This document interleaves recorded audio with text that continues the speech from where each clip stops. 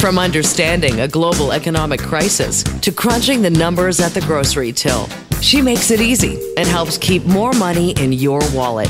This is For What It's Worth with Rubina Ahmed Haq. Welcome to the program. I'm Rubina Ahmed Haq, and this is For What It's Worth. Well, it has been an interesting couple of weeks. We got inflation data for the month of December, and as expected, headline inflation did go down. So those interest rate hikes that the Bank of Canada has been doing, some of them pretty aggressive, 1 percentage point at a time back in the summer, are starting to work. They're starting to ease their way into our economy. Prices are coming down, and mainly it's gasoline prices that's dragging those costs lower and making life a little bit more affordable for Canadians. But if you drill down into those numbers, grocery costs remain persistently high. And these are specifically retail prices. So not what you're eating out at a restaurant or some fancy place that you're going to have dinner. This is everyday groceries that you go to the grocery store and buy for your family. All of those costs are going up 11% year over year. They remain persistently high because all of those pressures that we have been feeling during the pandemic are still there. Supply chain issues. Now there's the war in Ukraine that is really disrupting, especially wheat prices, which is making bread and other bakery products more expensive. And there is still COVID-related restrictions, especially in China, that is slowing down the flow of goods. And that's translating into higher prices at the grocery store. We are going to talk to a financial blogger later in the program. She's going to talk to us about how she keeps her grocery costs down. She's been able to cut her grocery bill, get this, by $10,000. $10K she saves every year just by doing a little bit of planning, a little bit of strategy, and definitely making sure she doesn't waste anything and utilizing all the things that she has in her home and in the palm of her hand. Many apps that she uses, we're going to talk to her about just to organize her grocery shopping and also to make sure that she's getting the best price. So really looking forward to speaking to her. And I think it's going to be a conversation where you're going to walk away and say to yourself, I can put some of these things to use today. I can start saving money on my grocery bill today. And that's exactly what I want to do on this program, For What It's Worth, is really give our listeners information that they can put into practice right now. No one wants to go and take a 1-year course to learn how to do anything anymore. Everyone wants to learn today. How can I make things happen? I need a hack, right? Everyone wants a hack. Here is a hack to learn how to save money on your groceries. Listen to this program. And later in the show, we'll have our financial blogger on talking to us how she cuts back on her groceries. And she doesn't sacrifice quality and she doesn't sacrifice nutrition. Her family still eats very, very well. Speaking of inflation, there is a new report. You're not going to be happy when you hear this. I'm just pre-warning you, by the Canadian Centre for Policy Alternatives that talks about where our inflation dollars are going. So we go into the grocery store and we spend X amount more on that basket of strawberries. Where is that money going? Why are those prices higher? We know why they're higher, but who's profiting from inflation? Because the money has to go somewhere. It's not like there's inflation is some magical place where money goes to and it just stays there and nobody profits. So this new report found that 41% of inflation went to profits. 34% went to hiring and increased wages because Canadians are starting to ask for higher and higher wages, as they should, as the cost of living goes up. And 25% of it went to other financial costs. So higher cost of borrowing and all those things that translate into higher prices at the grocery store or anywhere that we are paying more for stuff year over year. But get this, these profits were really focused on oil and gas, mining, finance, and insurance. And so it's the big banks, it's the big oil companies, oil and gas companies, that are profiting from us having to pay more because they're the ones profiting off of higher borrowing costs, right? Our mortgages are costing us more money going towards the banks. It's costing more to truck stuff across the country because of higher gasoline prices. Even though they've come down, they're still quite a bit higher year over year. So that profit's going into oil and gas companies. It's going into big corporations. And what are they doing with that money? They are then profiting their shareholders or their executives, and they're getting bigger salaries. And so this is a really frustrating reality that inflation does lead to profits. And often those profits are felt by the individuals who are the last people that should be getting more money, right? The little guys are still suffering the most. So this report by the Canadian Centre for Policy Alternatives really does break down where that money is going, and tells me that I need to be more environmentally friendly. The more environmentally friendly I am, the less inflationary pressures I'm going to feel, and the more money I'm going to save back into my pocket. We've got a fantastic show ahead. After we take this break, we are going to be talking to an individual who's done some research into consumer behavior. We are all guilty of this. I want that product now. If I have to pay a delivery fee for my online purchase, I don't want it. We have become such picky online and in-person consumers, and they've done some research, his company, into what retailers need to do to manage this new kind of customer that's emerging out of the pandemic. I'm Rubina Ahmed-Haq, and this is For What It's Worth.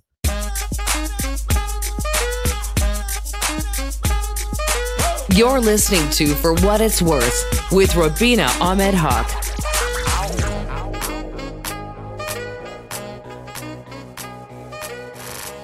I am guilty of this, where I fill up my online shopping cart and then they charge me for delivery. I'm not paying $6.99 for my $300 purchase.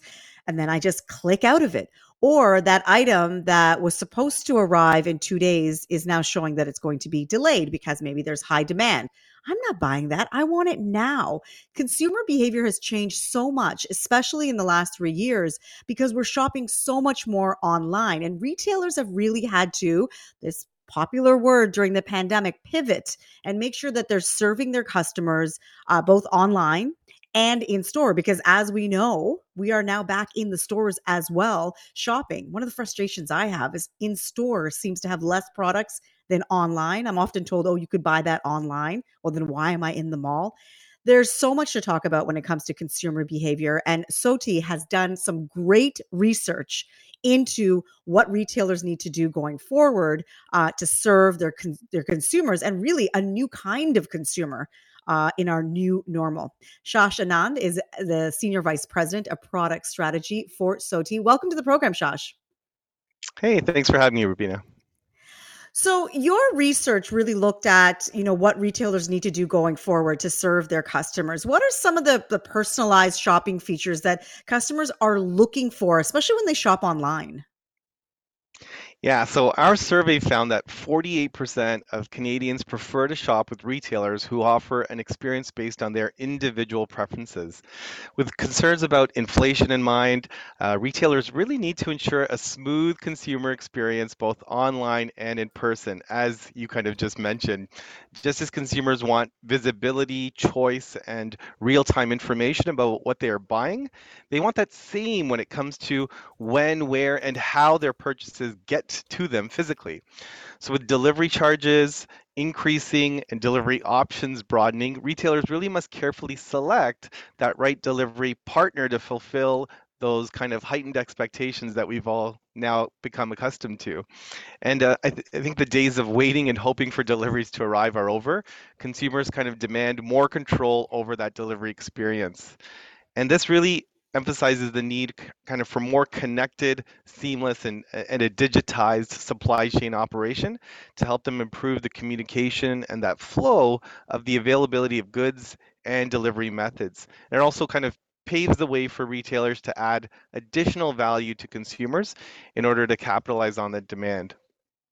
Now, your research looked at some reasons where someone may not buy something online. I gave you some of Right. examples of things that have discouraged me. A shipping fee, which seems ridiculous because I'm spending $300. What's I $7 know. on top of that? But that discouraged me. I mean, they could have just built that into the price of the product I was buying. Yeah. And if I'm Yeah. not going to get it like tomorrow, I don't want it. I want it to I want it to arrive right away. I'll settle for another color or whatever it is in order to get my item right away. So tell me about some of the reasons that customers just may not buy a product online that retailers could learn from.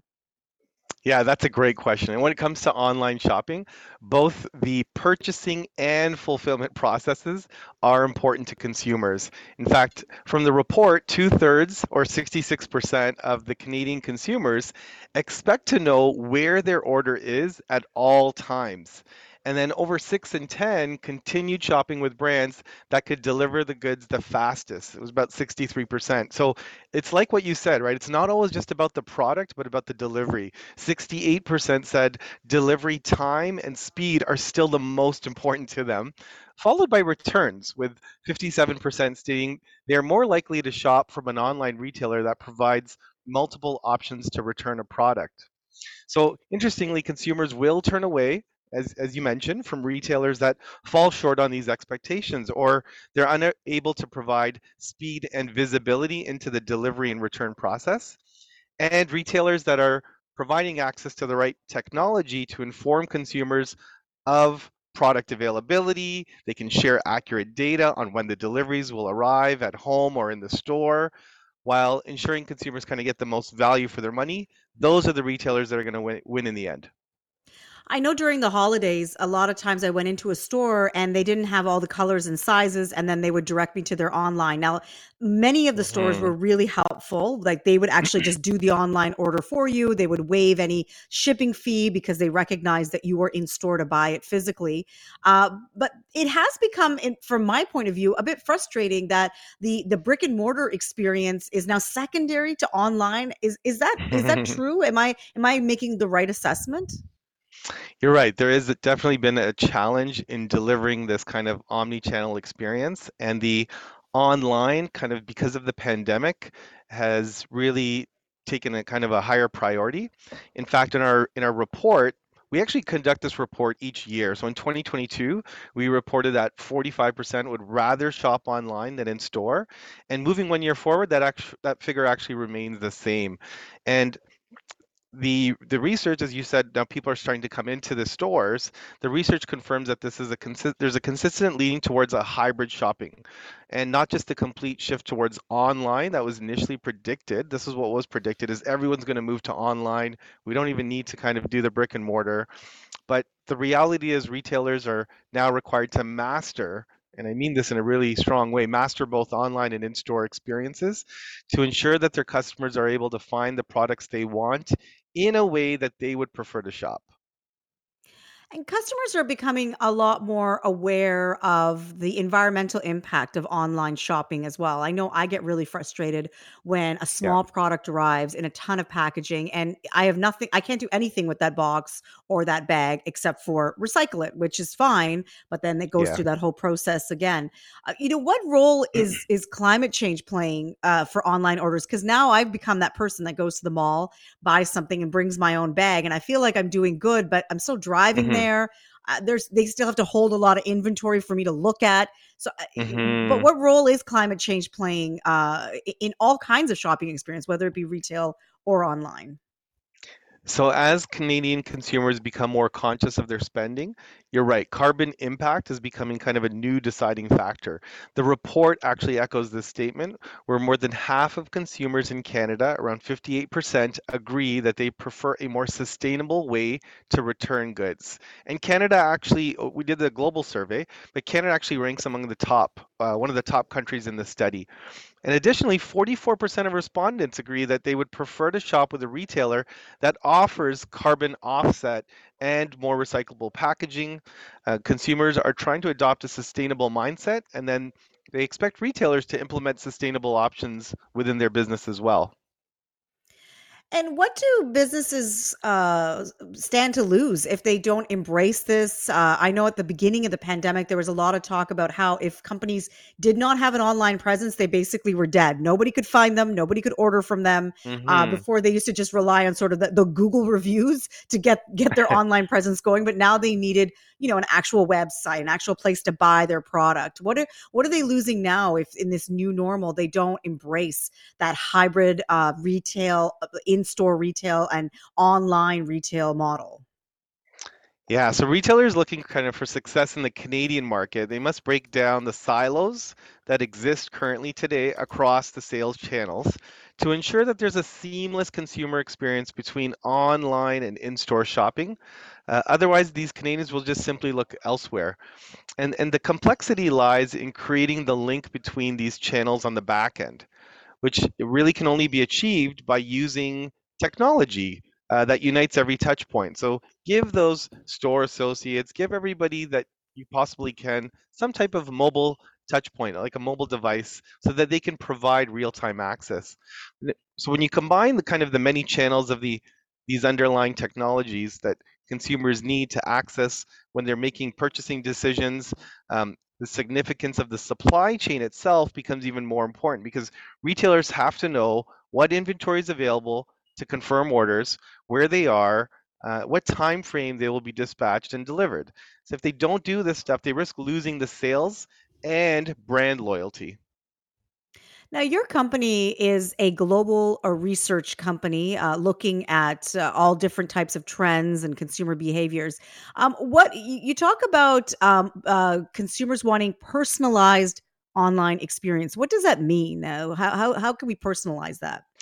So the personalized shopping experience, this can happen in a variety of different ways. There's consumers that are really looking for, hey, what are the flexibilities around delivery options? So I don't mind doing a buy online, pick up in store. In fact, we've seen from the report, 34% of those consumers reported that they're okay to buy online and then pick up in the store. And that's kind of that hybrid model that they're looking for. That's one example of how I could be personalized. But then the delivery options giving me flexibility.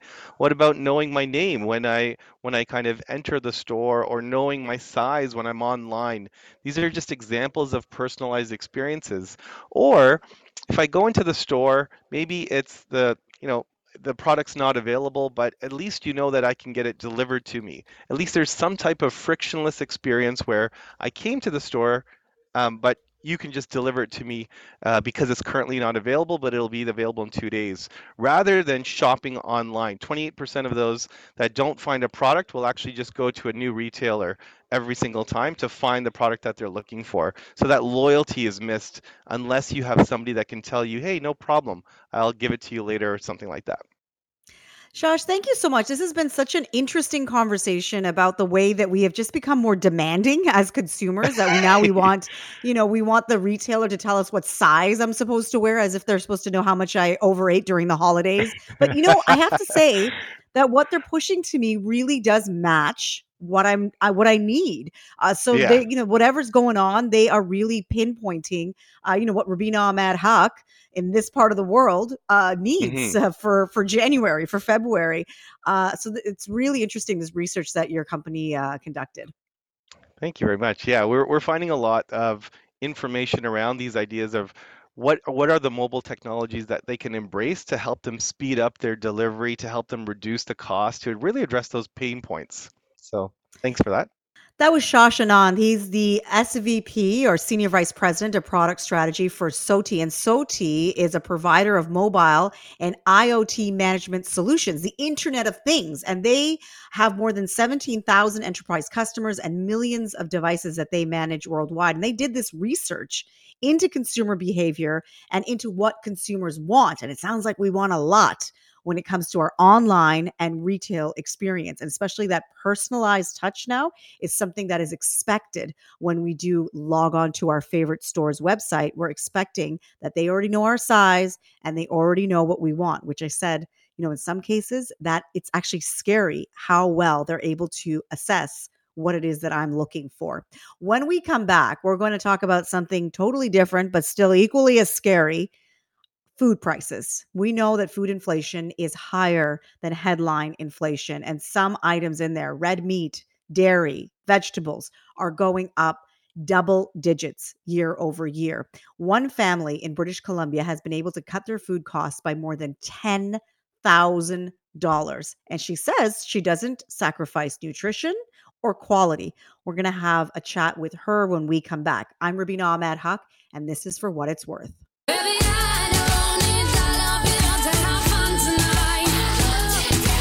You're listening to For What It's Worth with Rubina Ahmed Haq.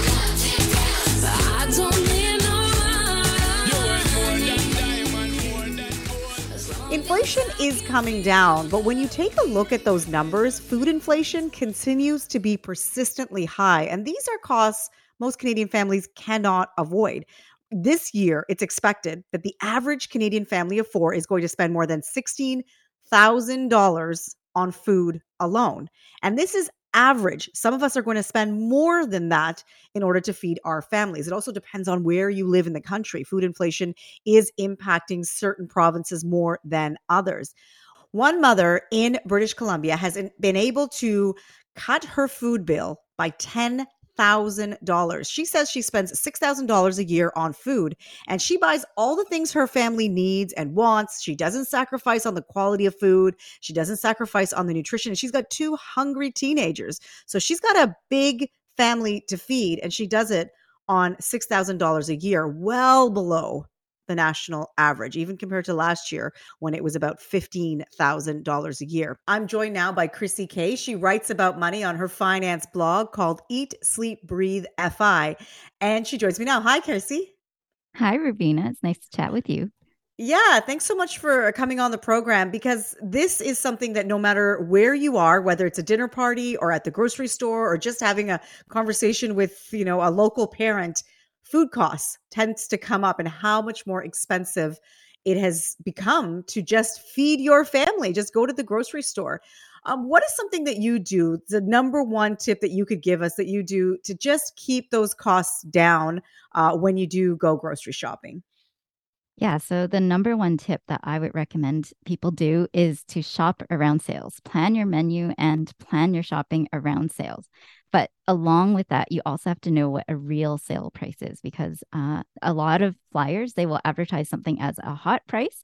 But if you don't actually know what a real hot price is, you may fall for that and think that you're getting a good deal. For instance, they may advertise chicken legs for $2.99 a pound. But I know, because I track the prices, that $1.99 a pound is actually a good deal. And often you can get even less than that. So if you're paying $2.99 a pound thinking you're getting a good deal, you're actually being a little bit tricked by these stores. Yeah, because you see these red and yellow labels, and myself, I get excited because it looks like it's on clearance or the lowest price you could possibly get. So how do you organize, making sure you know where the lowest price is on chicken legs, on the cereal your family eats, milk, whatever it is that you bring home? Yeah. So at first, when you're learning how to do this, it's really hard because you don't have it in your brain. It's not really memorized yet. And so I still actually, even though I know a lot of prices by heart now, I use an app. It's a free app. It's called Our Groceries. And I believe it's on Android and iPhones. But what it does is it allows you to sort your store into different categories so that you organize it by aisle, and then you insert all the items that you usually shop for. And what I do is there's a function where you can add a note for each item that you add. And so I add a note for the lowest price I find for that item, and I update it whenever I see a lower price. And so anytime I see a sale, I just go to my app, I enter the item, and then I check, is this a good price? Is this the best price I've seen? And if it's not, then I wait it out until it comes on sale for that lowest price again. Or if I really have to, I'll buy it, just a small quantity of it at a slightly more expensive price. And then I can wait until the sale comes, then I stock up. It's really about being an informed consumer. So even if you know you're paying more than you could get at that lowest price, you buy with that mindfulness. So I'm only going to buy what I need for tonight because I really feel like having this dish, but I'm not going to buy a large amount because it's not actually the lowest price that's available. Have you had to redo your list in the last few months because prices have changed so much, and that that lowest price that would have been common a year ago is just not available today? I would have to say very minimally. The most we've had to do really is to wait longer for certain sales. And a few items we have had to buy at a slightly higher price. For instance, I found that dry pasta hasn't been going back down to the prices they were pre-pandemic and pre all these supply chain issues.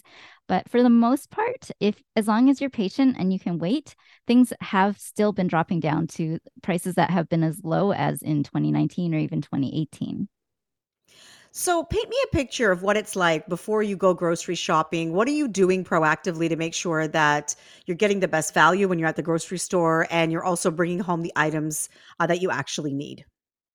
So we start every week by going into Flip. Thursdays are usually the day when a lot of stores start their sales for the week. But if you do it once a week, it doesn't really matter as long as you're consistently using around the same day of the week and you're aware of when sales start. So we use an app called Flip, and there are other ones out there. But Flip is like a flyer aggregator. It collects all the flyers in Canada, and you can look through them to find your favorite stores and then check what's on sale at each store. We tend to go to Superstore because it usually has the lowest prices, both on sale and regular priced items. So that's where we start. And if we don't find anything good on sale at Superstore, then we'll move on to the other stores that we like shopping at. And then if there's nothing at any of the stores that's interesting or good for sale, then we shop through our freezer, because what we do is when things are on sale, we will stock up and we'll either save the items in our pantry or in our freezer if it's meat and things that are perishable.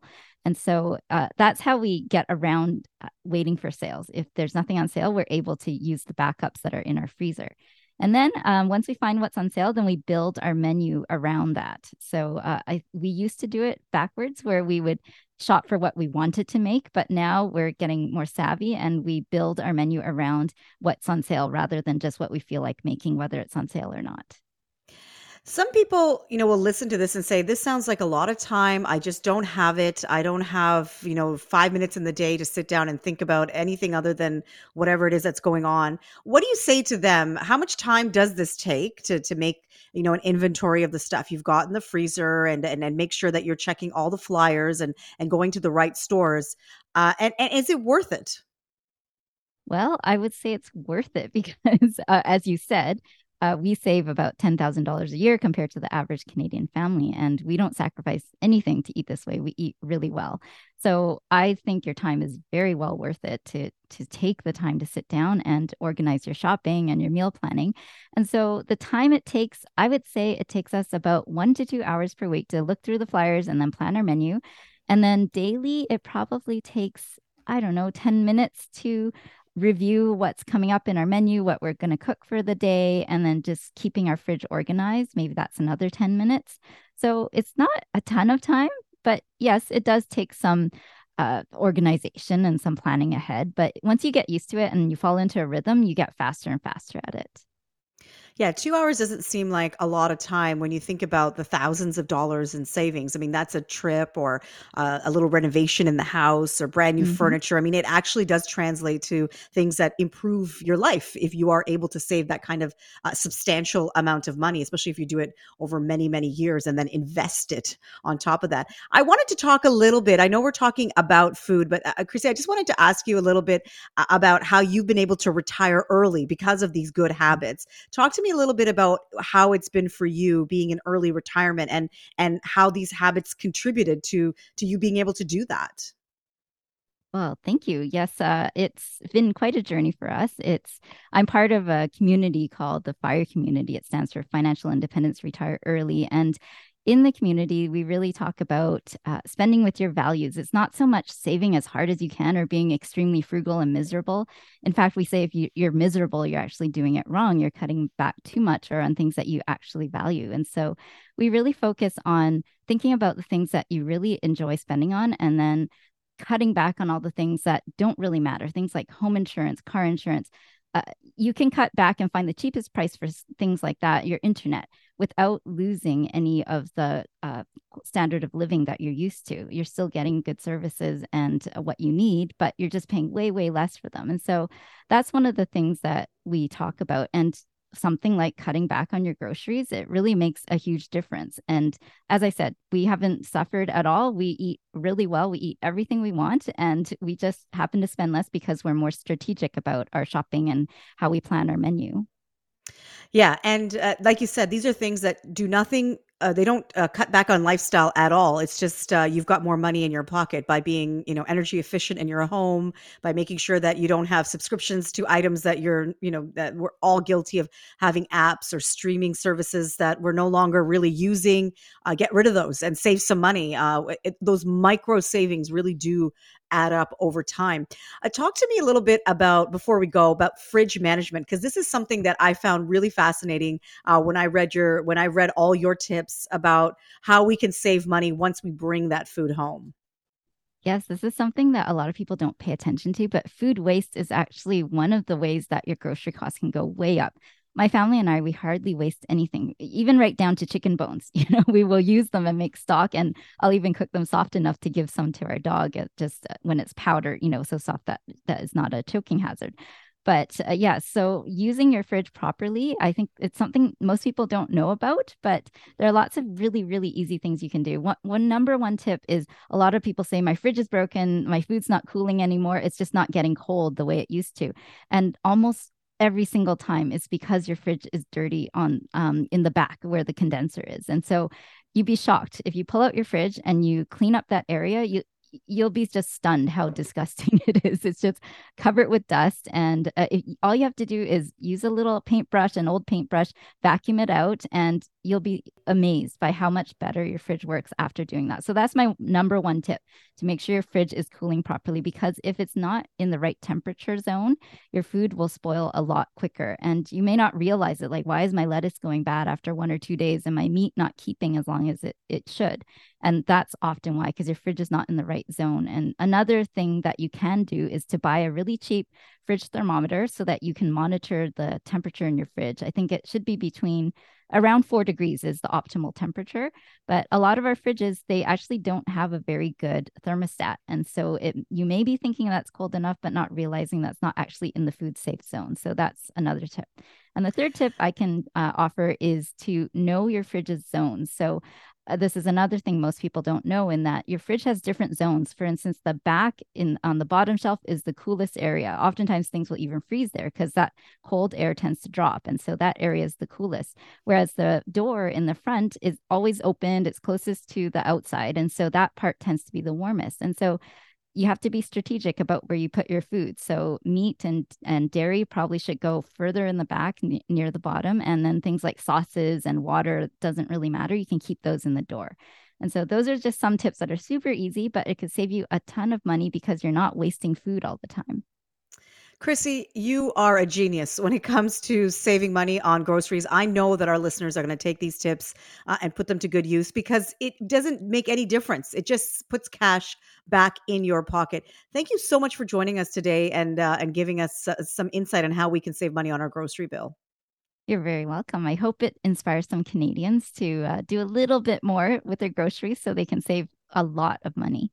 That's Chrissy Kay. She blogs about money on her finance blog at Eat, Sleep, Breathe FI, where she has detailed how she saves more than $10,000 on groceries every year. And with inflation high, with food inflation persistently high, she had some great points. Fridge management, making sure you know your lowest price. I'm guilty of this, where I go into a store, I see a red or yellow label. I think I'm getting a great deal, but am I? So really knowing your prices, stocking up when it makes sense, not buying too much if you know you're paying that little bit extra, but you need it for whatever reason. These are all these micro savings that we can do over time that can save, in Chrissy's case, $10,000 a year. Really interesting conversation, and really glad that Chrissy was able to join us with that at a time where so many families are stressed about their grocery costs. We are going to take a quick break. When we come back, I'm going to talk to you about the things to think about before you lend money to a family member, and also to think about when a family member lends money to you. These no strings attached money sometimes comes with a lot of strings attached. You got to think about it before you go into business with your loved ones. I'm Rubina Ahmed Haq, and this is For What It's Worth. From understanding a global economic crisis to crunching the numbers at the grocery till, you're listening to For What It's Worth with Rubina Ahmed Haq. When I was in university, I rang up a credit card bill that was $6,000. Don't ask me how or why a credit card company would give a young person in university that high of a limit, but I was able to do it. And one day, my dad opened up my credit card statement. I don't think he did it by purpose. I think because the mail went to my parents' house, he opened it up and realized how much debt I was in and how I was only making minimum or just above the minimum payments. And that meant it was going to take years, if not decades, to pay that massive bill down. So that night he said to me, I accidentally opened up your credit card statement and I realized that you're in this much debt. I'm going to clear this debt for you because I cannot stand that you are paying these credit card companies 19, 20, 21% interest, and you're never going to get out of debt in what you're doing. And at the time, I did feel relief because it had weighed on me, this credit card bill balance that I hadn't paid off, and how I was going to move forward and do other things. And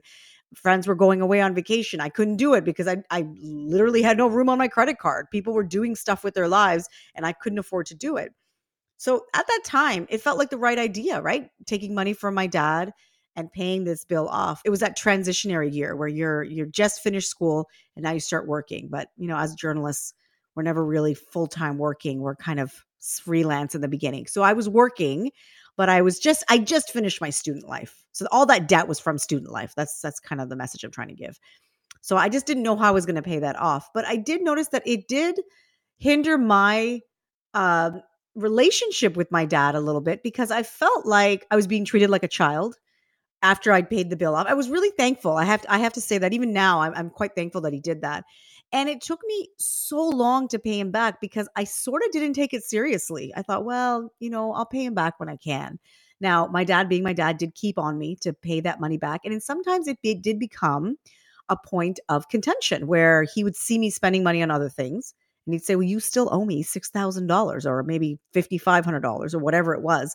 And you're going out with your friends for dinner and you're planning this holiday and you're doing other things, typical kind of irresponsible things that we tend to do when we first start making a little bit of money in our full-time jobs or our jobs when we become adults. And so it's really important when you are borrowing money from a family member, from a friend, that you think about how that relationship is going to change. The first thing you want to think about is, how badly do you need this money? Right? Is there another source that you could go to pay that debt off that would spare you from having to have that conversation with a family member? Because desperation is a reason that you may want to borrow money from a family member, right? You're so desperate to get this paid down. You're willing to put up with their comments and them hounding you. With me, I lived with my parents at that point. So I constantly was reminded of how much money I owed them. And it was a bit frustrating. And even though this is a family transaction, right? It's from somebody who loves and cares about you. Write it down. Write down how much they're lending you. Write down what the expectation is when it comes to payments. So first of the month, you're going to pay X amount, or every time you get paid, whatever the situation is. And be very clear about that with the person that you're borrowing money from, that this is how you're going to pay it off, so that they can't come back to you and be snarky about, you're spending money here, but you haven't paid me. Well, I made my payment for this month. I'm allowed to spend this money. So it kind of keeps that relationship clean and without those arguments, because it's very clear how you're going to get that money paid down. And then also, if you're the lender, so if you're the one getting somebody out of debt or lending them money for a project they need to do or an investment they want to make, whatever it is, if they don't pay you back, you have to reconcile in your mind before this happens how you're going to deal with that. So say someone comes to you and says, I want to borrow $10,000 because I want to buy this car and I need a car to get to my job. Okay, fine. So you lend your relative $10,000. Now you have to imagine that they're not able to pay you back and they're still driving the car and they're still doing whatever they need to do. How are you going to manage that? Because you have no legal right. I guess maybe that piece of paper that you work out the payment may hold something, but who wants to take their family members to court? You have to think about how you're going to manage that if they don't pay you back. Because especially when it's a relationship where it's an older relative, like a mom and dad and a child or a grandchild, then it can get that, that younger person. Like I said, I didn't really feel obligated. Well, I felt obligated. I didn't feel pressure to pay my dad back. So think about how you would do that. So it's been months, you haven't seen a payment. How are you going to approach them and make sure that you're getting the money that you are owed? And if it feels like a situation that's just going to get worse, for example, if you've already bailed them out once and they're coming to you again, or if the money they want to borrow from you is for something you just don't believe in, maybe it's a business they want to start that you think is not a very good business plan, or they need to pay somebody else back because they borrowed money from them, then you can say no. But just know that you have to say it in a way that's not going to taint that relationship. And I know that it's an unfair thing to put on the person who's being asked, because no one asked you to be asked, right? You didn't put your hand up and say, someone please ask me to lend the money. Someone came to you, and if you can't do it, then you've got to find a way to say it to them so it's not going to ruin that relationship. And my best advice is say you can't afford it. Say you can't afford it. Say, you know, I understand that you need this money, but I can't afford to lend it to you right now. You're going to have to find someone else. I think that is a really good way to just put a roadblock between you and that person when it comes to them asking you for money. Because if you can't afford it, why would they put you out? Because they obviously can't afford their life, and that's why they're asking for money. So just something to think about when you are either asking for money from a family member or lending money to a family member, that it is a much different situation when you borrow money from a bank or from another financial institution, that it is not the same kind of relationship, and that it can sour relationships if either party is not satisfied with the outcome. I'm Rubina Ahmed Haq. Thank you so much for listening today. So much great information. Go out and rearrange your fridge right now. Find the zones where all the food should be, so at least your food has a chance of staying fresh longer.